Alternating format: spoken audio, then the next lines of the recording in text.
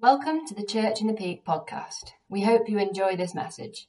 For more information, visit churchinthepeak.org or come and join us at 10 a.m. every Sunday.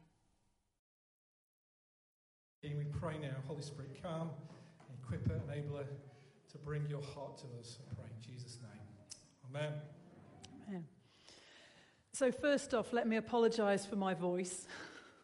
It started fading on Thursday. I spent yesterday praying, Lord God, if you want me to speak, give me a voice. I feel more dependent on you than I ever have for a preach. So that's a good lesson. And if you don't want me to speak, if you want Phil to have more time to talk about the brilliant stuff he was bringing last week, then just shut me up, Lord. You've got the means and the ability, so crack on. Given that I still have something of a voice this morning, I'm assuming I'm meant to be here. This is a family service. The kids are causing chaos at the back, making Roman shields. And at the end, I'm hoping we're going to have some form of practical demonstration. This may or may not work. Please bear with us. So this message basically dropped into my head when Peter was speaking a few weeks ago about the armour of God and having that as a theme for the church and thinking where we're used to thinking about that individually, what does that mean corporately? Thank you very much.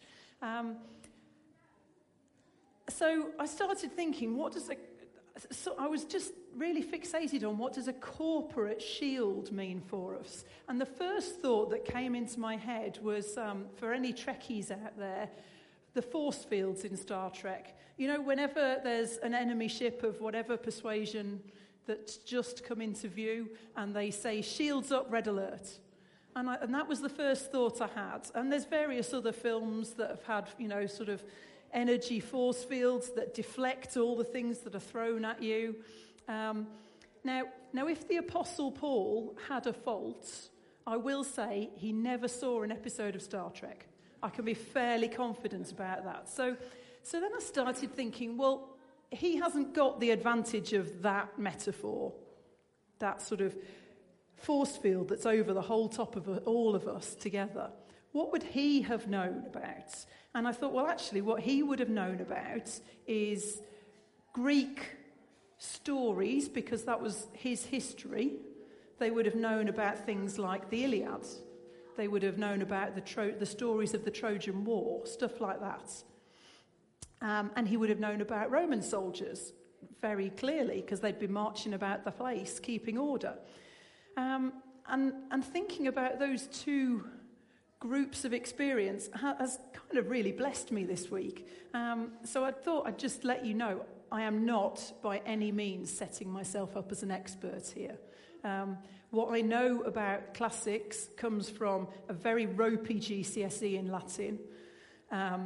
I only got a C. It was not great. Ooh, I'm very echoey. And I like listening to programmes on Radio 4 about Romans. That's it. That's the sum total of my expertise. So if any of you have a doctorate in classical studies, I defer to your superior knowledge. So I was thinking about the Greeks, and thinking about Greek soldiers, I thought, oh, that's better, thank you. Spartans. So the Spartans were like feared Greek warriors. Sparta was a city where they took their fighting really seriously. So at the age of 7, boys would be taken from their families and they'd go into boarding school where they were encouraged to fight. They were deliberately not given enough food, so they were encouraged to fight amongst each other. So the strongest got more food. The poor weaklings at the back faded away quietly. Any babies that weren't perfect didn't even make it that far. They were stuck out on the mountain on a cold night and left to it. So this was a society that prized, above everything else, fighting ability.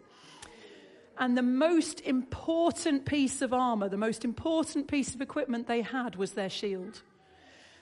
To the extent that shields were precious. They were handed down, prized family heirlooms.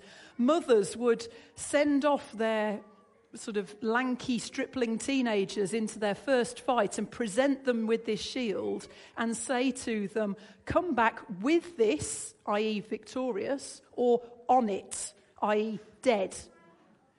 Basically, the message being, if you lose this shield, don't come back. I do not want you. Now, that's pretty harsh, isn't it? I really can't imagine saying anything like that to James.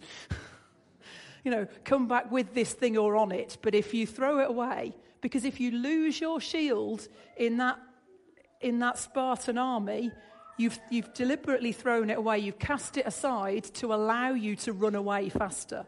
So losing your shield was a sign of cowardice, and it was a sign of desertion. And therefore, to go home without your shield was an absolute disgrace. If you lost your sword or your spear or even your helmet, that was unfortunate. It meant you had to buy a new one. It was unfortunate. But if you lost your shield, it was utter disgrace. And your family would never live it down.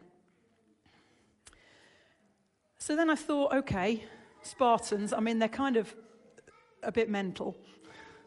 But, that's showing you the importance of this shield. And the shield was about 30 pounds. Spartan shields were big and round. So they were about 13 kilograms. That's like carrying a 2-year-old child draped over your left hand. It's pretty heavy. So you'd have to be used to it. You'd have to start training and practicing with this big weight at an early age. If you just picked it up one day and went, I'm going to fight with this, your arm would be dropping off in 10 minutes, wouldn't it? So then thinking about Roman shields are rectangular, something like the children are making, but they were also curved. So it was a bit like having a section of an oil drum.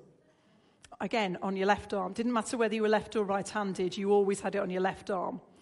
And they had a sort of big metal blob in the middle, solid bronze, that was linked to the handle that you had at the back. The rest of the shield was made of pretty much plywood with something like a really thin layer of metal or leather over the top of it. The idea being that you hold on to this metal handle, the boss in the middle, that you bash your enemies in the face with the solid metal bit, and then as they're reeling from being bashed in the face, you stab them with your sword. And you've got whole ranks coming towards you, bash in the face, stab with the sword like that, bash, stab, bash, stab. So it's not just defensive, it's offensive, this shield. And it also, the shields would have been decorated specifically to the legion that you were in.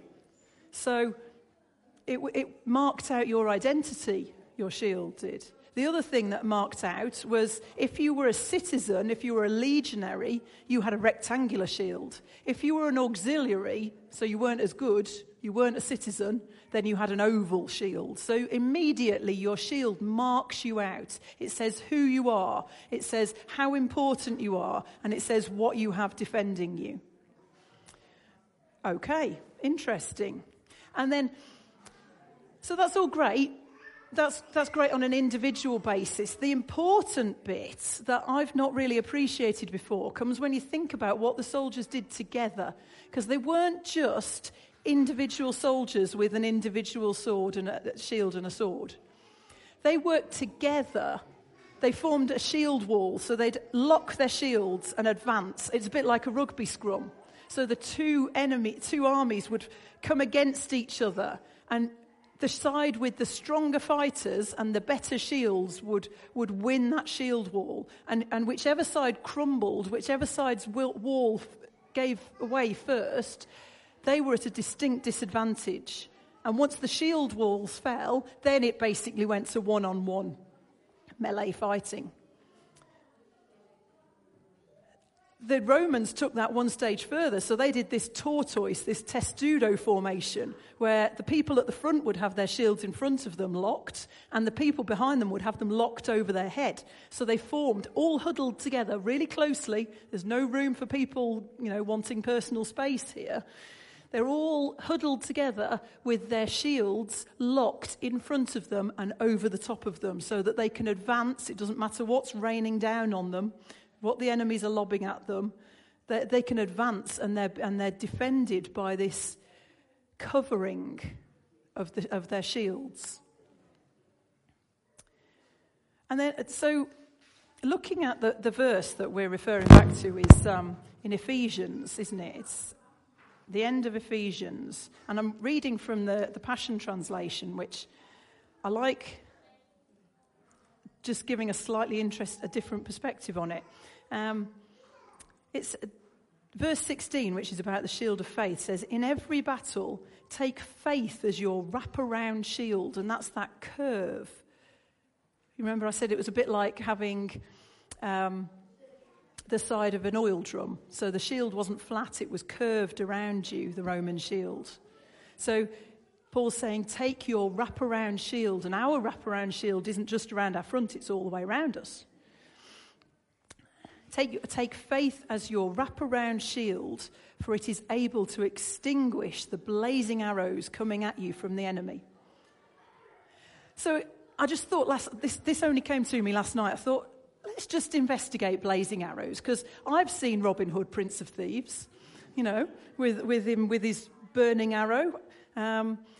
I've always thought of, my assumption has been that blazing arrows were like really super duper weapons. That's like arrows 2.1, but arrows plus. And actually, I discovered that flaming arrows were very rarely used because they actually the point of having flames on an arrow, if you think how hard it is when you're lighting the candles on a birthday cake and you have to carry it across the room to the child, half of them go out, don't they, just in the breeze of just you moving. So actually, the effort to keep an arrow on fire while it's shooting through the air, it was quite difficult. It meant the end of the arrow had to be really bulky to get whatever, sort of rags soaked in pitch or whatever you had in there. So it meant that you could only fire them from a really short range. They were really inaccurate. And you had to fire loads of them for any of them to have a chance of hitting. So the enemies who were using blazing arrows basically could just about rely on about 2 out of 100 making a good hit. So for that reason, they weren't used very often. But that picture, that really spoke to me of, actually, I've always assumed that these arrows from the evil one are super duper arrows, but actually they're the sort of arrows, and Paul would have known this, that the enemy has to fire from close up. So if he's miles away from you, they're going to be no good. He's got to fire loads of them to have a chance of any of them hitting, and they're really inaccurate. And then you think that God has given us this wraparound shield to defend ourselves against those inaccurate, not brilliant, flaming arrows.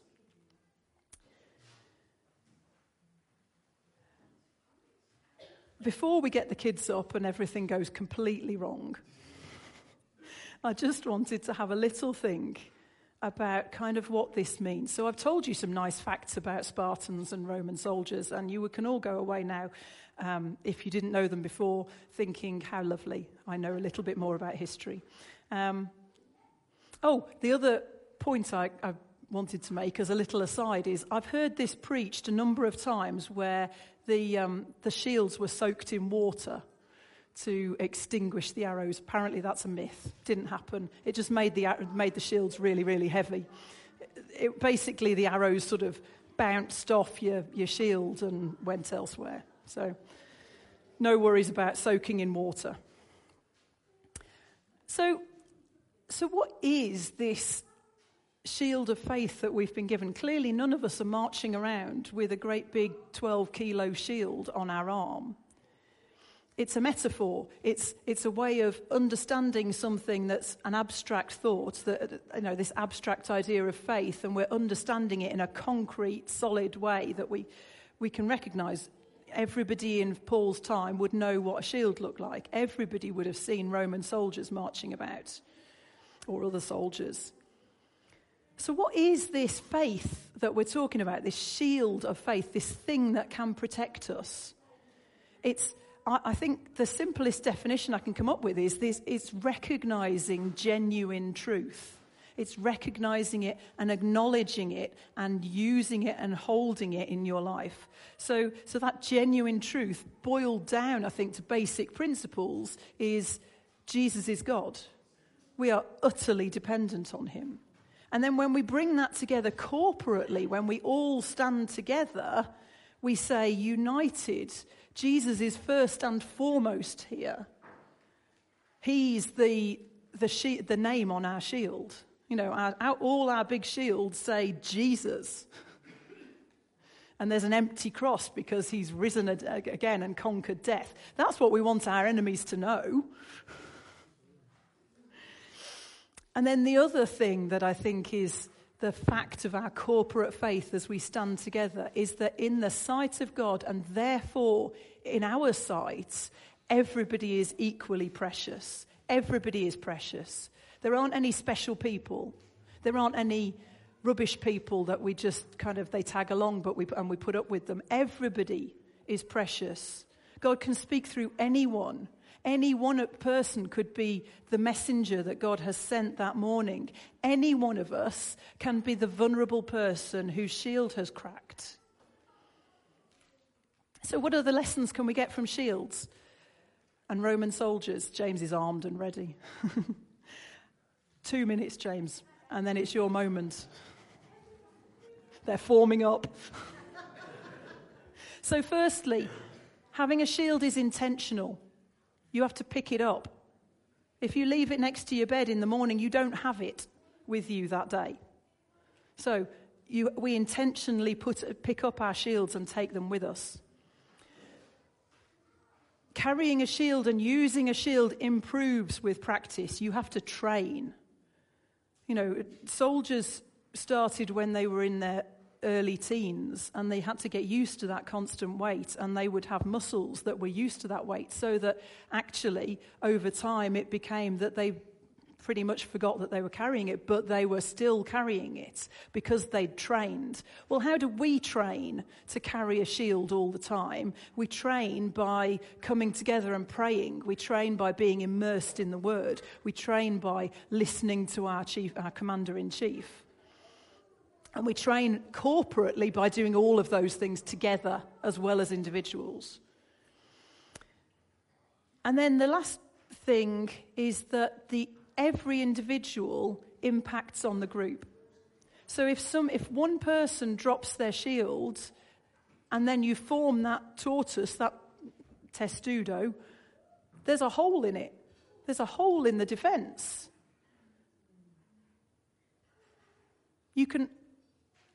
And also, if somebody else has dropped their shield because, maybe their arms got chopped off or whatever, metaphorically, not literally, hopefully. Although that would be a memorable Sunday.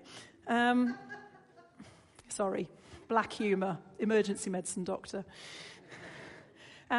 You can hold your shield over somebody else.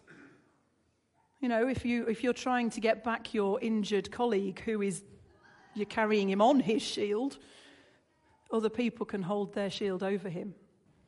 And with those, I want you to basically hold all of those thoughts, and then we'll see if we can manage some form of practical demonstration. So, bear with me. Prepare for chaos.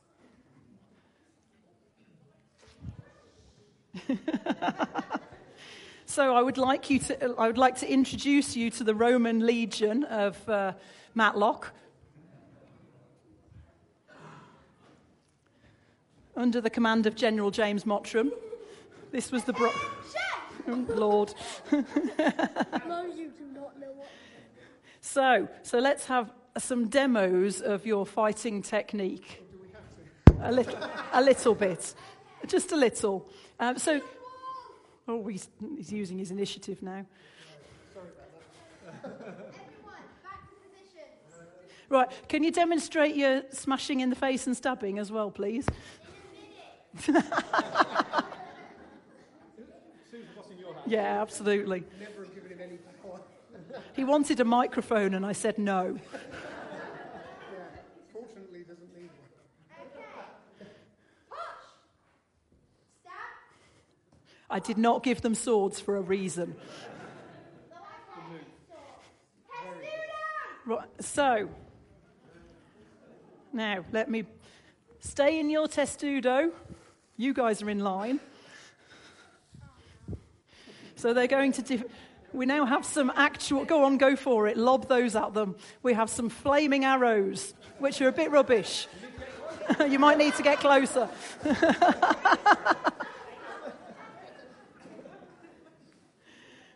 Brilliant. So our flaming arrows are useless against this brilliant defence. Before you can stand up again, before your backs give out. So two or three more questions. So guys, if one of you had a really flimsy, cracked, broken shield, where would you put them? Yeah, in the middle, wouldn't you? Where's the safest place in that formation, if you imagine it's a bit bigger? Right in the middle. So if somebody's new and it's their first battle and they're feeling a bit nervous, are we going to put them out on the edge?